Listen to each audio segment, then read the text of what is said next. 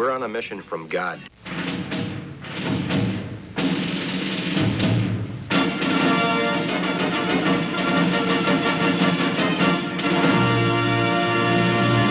And now for something completely different.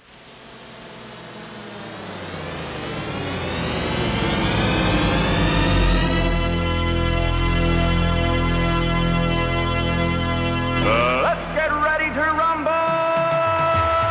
Yeah, baby, yeah! This is Pastor Jolly John Lekumsky from St. Paul's Lutheran Church in New Athens, Illinois, and Trinity Lutheran Church in Darmstadt, Illinois. And right next to me I have Pastor Matt Youngblood Clark from Ascension Lutheran Church in beautiful South St. Louis. You just keep rubbing it in, don't you? Well, I was trying to. It is beautiful, but next weekend it's going to be a little different. Can I plug something? Please do. Okay. Please do. Thank you.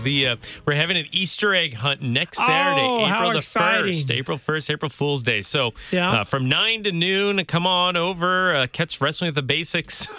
There you go on the podcast, or go to KFUO's website and check that out later. But come on over Saturday morning, especially if you have little ones.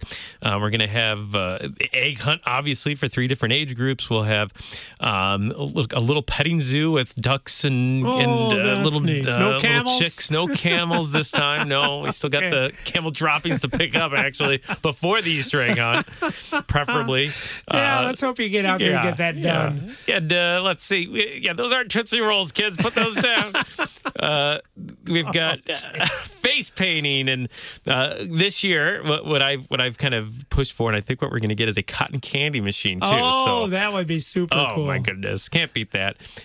Get baskets to give away, but most importantly, we're going to talk about Jesus, right? The reason that we celebrate Easter in the first place. We'll have a book that we'll give away to the children to read at home too with the parents, and we might read it there too. That story of the first Easter Jesus resurrection. So this is at 9 o'clock on April the 1st? Yes, begin 9 o'clock on April the 1st. Couldn't you get like the big speakers up there and be broadcasting the show as they're hunting for eggs? Now there's an idea. There's an idea. That's right. By the way, I think we forgot to mention it last week again. This is Wrestling with the Basics. I think everyone knows that. I think everyone's figured that out. So, could I start with, good. Blessings on your Easter egg. Thank you. I appreciate sounds it. like that'll be fun. Can I share with you a little anecdote, though? Please do. We always enjoy Grandpa John's anecdotes. Yeah. So anyway, Lynn and I are walking down the street, and the big sign on the school there in New Athens says Scholar Bowl. And, smart Alec that I am, says, do you think there's any actual bowling involved in that at all? And Lynn says to me, she says, no, John, it's like the Gator Bowl. And I said, that's always intrigued me. So how do they bowl? Their little paws, their arms are so short. How do they even hold on to the ball? And she says, no, John, like the Rose Bowl. Do you actually think Roses bowl? And I said, I thought that was like a bowling league for people named Rose. And then Lynn, without a beat, and deadpan, she says, you mean like Pete Rose? And I knew I had been bested. And I knew she's been married to me far too long. So, anyway, there's my amusing. That's great. Lynn's quick wit wins again. That's it. I was left speechless. Like Pete Rose? Pete Rose. All right. Well, I'm sorry. I just had to get that out of my system. So now we have Easter egg hunts. We have a story about Pete Rose. And what are we doing today? Because, again, Lynn's been getting on my case. You've been doing too much goofy stuff. We want to get to the meat, she tells me. But this stuff is so good. I know. Where could you find this anywhere else on radio, right? Where would you want to find it? Where would you? We don't even tell people who we are so that we can get away with it. That's right. If we said Wrestling with the Basics right away, they just shut us off. Shut us off. That's right. Keep them in the dark. That's the way to do broadcasting. Temptation. That's what we started with last week. And it's like a theme. It's a theme of the Lenten season. And we read what God had said to Adam and Eve about not eating and they would surely die. And they turned around and they just did that. They just went and ate it. And as we said, Because they didn't believe God. That's what makes it so bad. It's not that Yes. they ate some fruit, but in essence, they said God lied to them and that God actually didn't care about them. The only reason he said don't eat of it is because he was afraid they would get to be like him. So where do you want to pick it up from there? Oh, Yeah. and they're naked. And And by the way, thank you for wearing pants today. I feel You're so very much more welcome. comfortable. You're very welcome. Yeah. I left the fig leaves at home this time. Good for you. So, like a loving Heavenly Father, God sets these boundaries. Adam and Eve, they trespass. They cross the boundaries. They eat. And we had this theme last week, too, of looking in a mirror. And before that sin, they looked in the mirror and yeah, sure, they were naked, but no shame in that. They saw perfection. Deeper than skin, they saw the image of God itself. And now, if they were looking in that mirror, they would see shame and nakedness, and they even hide themselves and sew those fig leaves together. And deeper than the skin, they would see that imperfection, now that image of God lost. Yes. Right. As they look in their reflection, too, I think they would see a need for something to change. They would want to be restored, I would imagine, into that image that they lost. They need someone to save them. Trust me, if we were wearing fig leaves a week ago, I would say something needs to change because it was cold. That's right. Yeah. So God provides that change. God provides that Savior that they so desperately need. And he does it, you know, in Genesis 3, we hear him really spell the consequences of sin, right? Pain and childbearing, Right. and working the ground now. Like you would by know the anything sweat of your about brow. that. I know. Well, I've heard stories, believe me. But God, in that same breath, you know, also promises a Savior. So the first promise of a Savior, Genesis 3, verse 15, that first you want me to read gospel that? promise. You Yeah, want me to read that? please. Thank you. And before I do, can I point out something I think that's also interesting? Sure. Because at the same time he's telling Eve that she's going to have children in pain, she's still having children, though, because that was the promise. You'll be fruitful and multiply. At the same time, he's saying to Adam, you know, you're going to have thorns and thistles now. You'll work by the sweat of your brow. And yet he says over and over again, you're still going to eat the fruit of the ground, which was the promise he made, that you would be nourished by these things. So it's interesting. He still keeps his promises, although now, of course, it's all kind of tainted and corrupted by sin. That's exactly right. So Adam and Eve, they have these special vocations, these special callings before sin. To be a mother, to be a father, be fruitful, multiply, for Adam to work the ground, even in the garden. That was part of the job in perfection. But now these same vocations, these same callings, they're distorted now. Now they're frustrating. Now they're work. Now they're not a joy anymore, but now they're a source of pain and sorrow. So that's what sin does. I mean, it's like looking in a funhouse mirror that distorts your image. Good idea. And here's this image of God that was there crystal clear, but now it's this distorted, ugly, marred reflection. Almost to the point where we can't even see it. Yeah, you can't even recognize it. It is there. But it's still there. Yeah.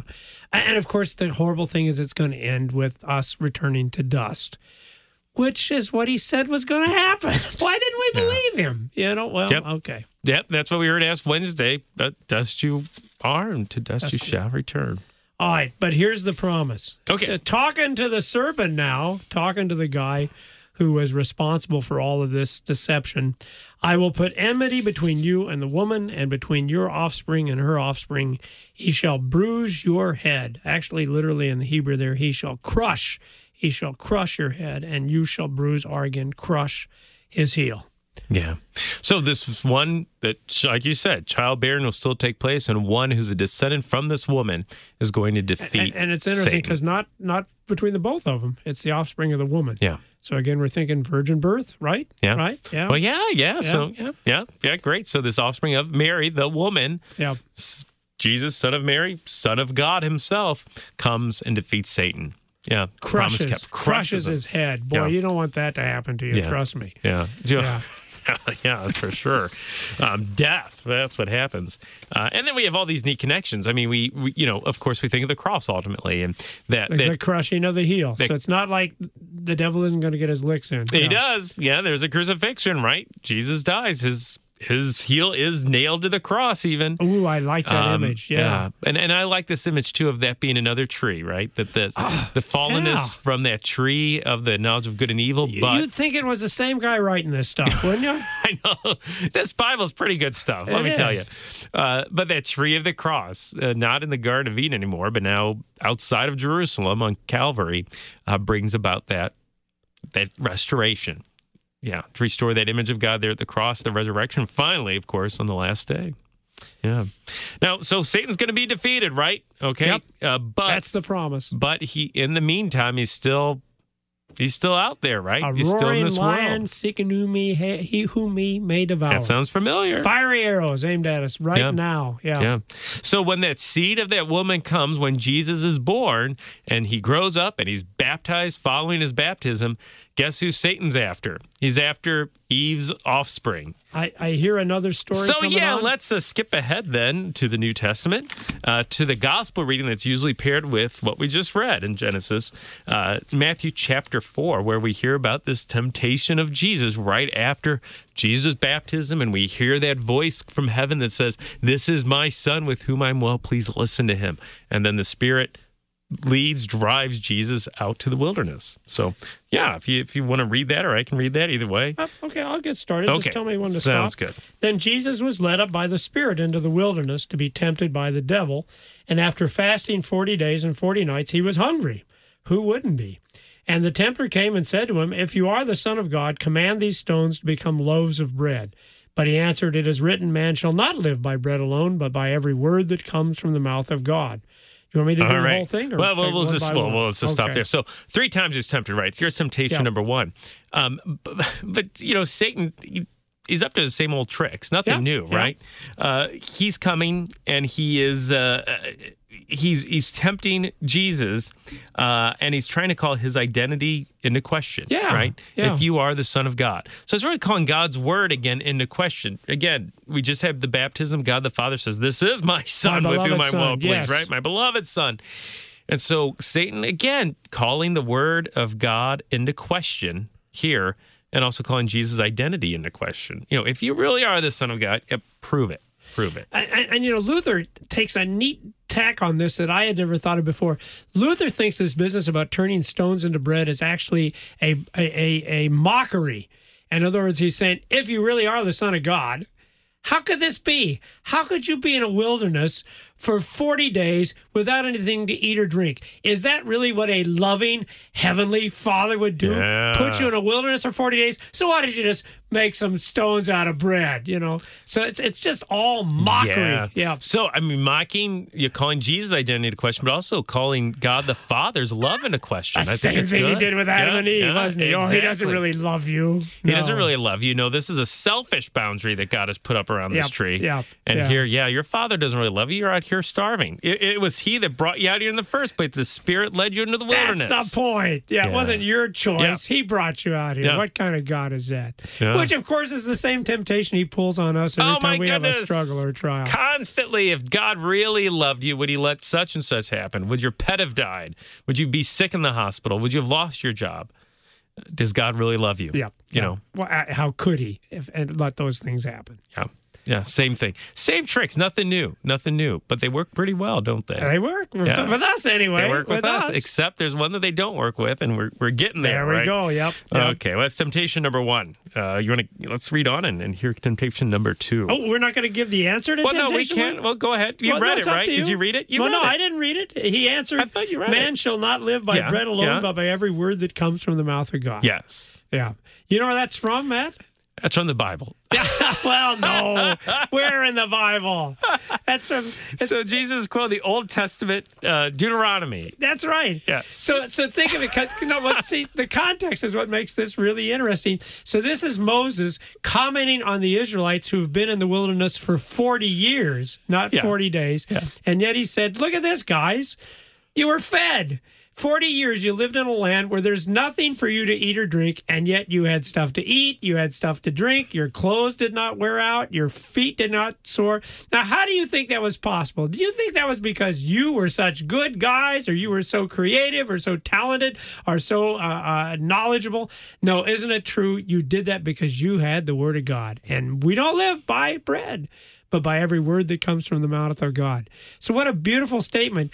If you've got the word of God, you can be in a wilderness and you'll still be all right. You'll still be all right. Yeah. All you got to do is have the word of God. I just thought that was a neat response to the devil. Oh, that's beautiful. And I'm sure the devil, oh, yeah, I remember that Moses guy. That's right. Yeah. But I'm glad you brought up 40 days and the Israelites, because all of this is connected. And this is part of why it's included in Lent during that 40-day season that we're observing right now.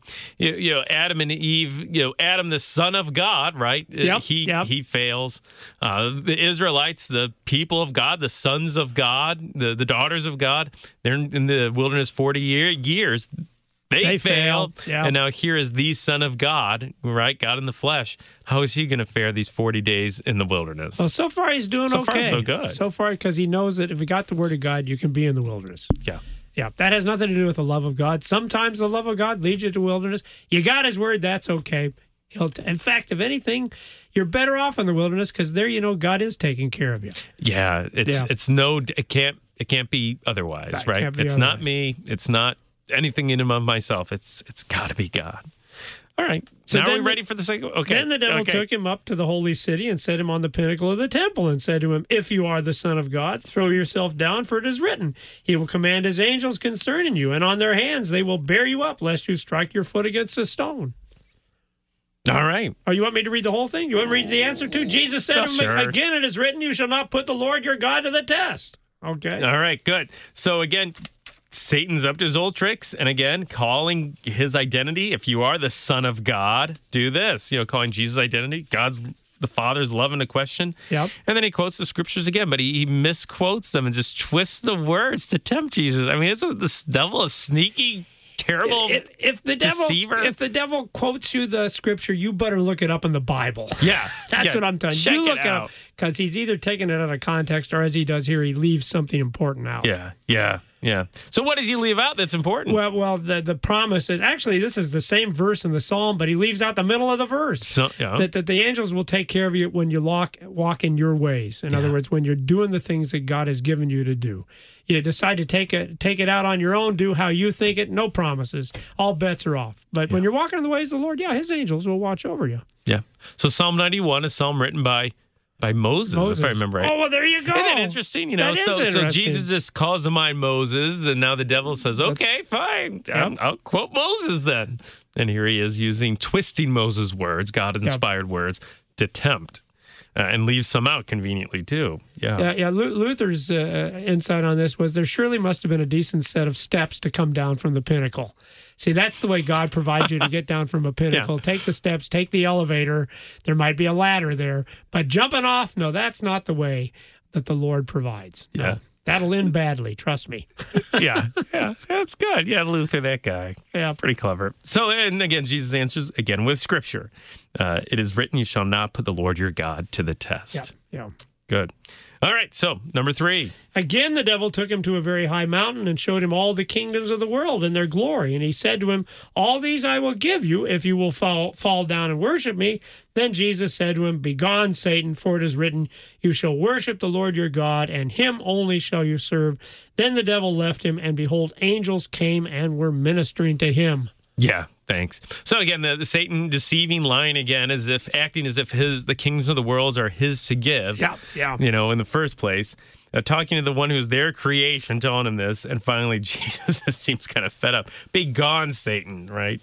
And he leaves. That's what I always loved about that text. And the devil flees. That's the all. devil flees. See, again, all you need to survive in the wilderness is have the word of God. All you need to survive the devil is, again, have the word of God, because he hears the word of God, and that's it. He's gone. Yeah. So Jesus tempted just like Adam and Eve was, but the difference is Jesus remains perfect. He remains pure. He still has the image of God. He is God. And the devil flees in his presence. So Jesus does what Adam and Eve couldn't do. He does what every person since the time of Adam and Eve can't do. He did what we can't do. Jesus remains without perfect, innocent. He remains good. And he does it for us. That's the key thing. Yeah. So it's not just for himself. It's not just to show how good he is. No, he does it for us in our place, right? Can I share with you a thought that came to me? Yeah, please do. Because sometimes this whole story, in fact, like you said, it's the foundation of Lent, because Lent is supposed to be a 40-day feast. Fast, not a feast, a fast. Yeah. I want to go to your church. What are you doing over there, New England? So anyway, but that's the problem. See, we take this and we think, oh, this is an example for us. So we're supposed to, like Jesus, we're supposed to fast for 40 days, and maybe by fasting we can overcome the temptations of the devil. And yet, of course, if you actually look at this text, you realize the whole point of this text is this is something we cannot do. Trust me, Matt, you and I would not survive 40 days without food and drink in the wilderness. I don't know if we'd survive 40 hours. Well, you want to know? You talk to the survivalists. It's the rule of threes. Yeah. The rule of threes. Number one, if you're outside in the midst of the cold, in the midst of the winter, you got 3 hours to find shelter. That's all you got, 3 hours to find shelter. If you don't have food, you got 3 weeks to find food. That's as long as you can live. And if you don't have water, you can live 3 days without water. Those are the rule of threes. Not much for the survivalists. Well, I mean, there are stories of people going a whole week without water, but yeah, no, that's at 40. Not a shot, not a chance. There's no way. But that's the point. This wasn't supposed to be an example for us to follow. In fact, if anything, it is to say, you cannot do this. Mm-hmm. You take on the devil, he's going to whip you, and you should know that because that's what he did to Adam and Eve. So I'm going to stand back and say, here, talk to my buddy here. Talk to Jesus. Yeah. He's the guy that you need to deal with. Take on the armor of faith and all those things that Paul talks about, because it's not about me. It's like you said, it's about what Jesus has done for us. That's the crucial thing in overcoming the devil. That's right. So that was my insight on that. And I think that's Paul's insight too. You the think Apostle so? Paul. You got the Paul? So Paul's in here? All right. We'll go to Romans chapter 5, verse 19. So in our readings the weekend when we cover this, we've got Adam and Eve, we've got Jesus in the wilderness, but then the epistle reading is from Romans 5. I think this ties everything together. We talked about Jesus, what we might call his passive obedience, his death on the cross, and that's so crucial. But also Jesus' active obedience is keeping the law on our behalf, to fulfill the law for us, to do what we can't do. We want to keep that in mind too. And I think that's in the wilderness, certainly that's part of what Jesus is doing. And I think this is really what Paul picks up on too in Romans chapter 5, because this ties together, I think, so beautifully Adam and Jesus and us. So if you want to read that, Romans 5, verse 19. For as by the one man's disobedience, that's Adam, for as by the one man's disobedience the many were made sinners, so by the one man's obedience, that's Jesus, by the one man's obedience, the many will be made righteous. Yeah. Isn't that beautiful? That just sort of is. sums it up. I think it encapsulates it in one verse. The obedience of one man made sinners, Adam. The one man's obedience made righteous. Oh, thanks be to God. And so we keep having this mirror analogy that I keep bringing up. But if we looked in that mirror, we see our sin, we see our shame, we see our ugliness, we see our imperfections, we see our extra wrinkles, whatever it might be. But because of Christ, we look in that mirror. And because of that one man's righteousness, we are made righteous. And we see someone who's forgiven, someone who's loved, someone who has an identity in baptism. We see perfection. And one day when he returns, that image of God fully restored in heaven on the last day. Isn't that a blessing? And it's just that simple. It's not about anything we've done. It's about everything that Christ has done for us. And that totally changes the image. Like you said, that totally changes the image. Yeah. Well, Matt, thank you very much. Thank you for leading us in that discussion about both the temptation of Adam and Eve, the temptation of Jesus, and the fact that he is indeed the one who has come to obey for us. And by his obedience, we have now been saved. And again, hey, blessings on your Easter egg hunt. Thank you. Coming first. Where's that being held at? That is being held at Ascension Lutheran Church. We're at the corner of Eichelberger and Donovan, right across from Francis Park in beautiful South St. Louis. Are you having it in the park or on the church grounds? We're having it on the church grounds. Okay. All right. Very good. And please do get the camel droppings picked up before. Will do. All right. We wish everybody God's blessings in this Lenten season. This has been Wrestling with the Basics.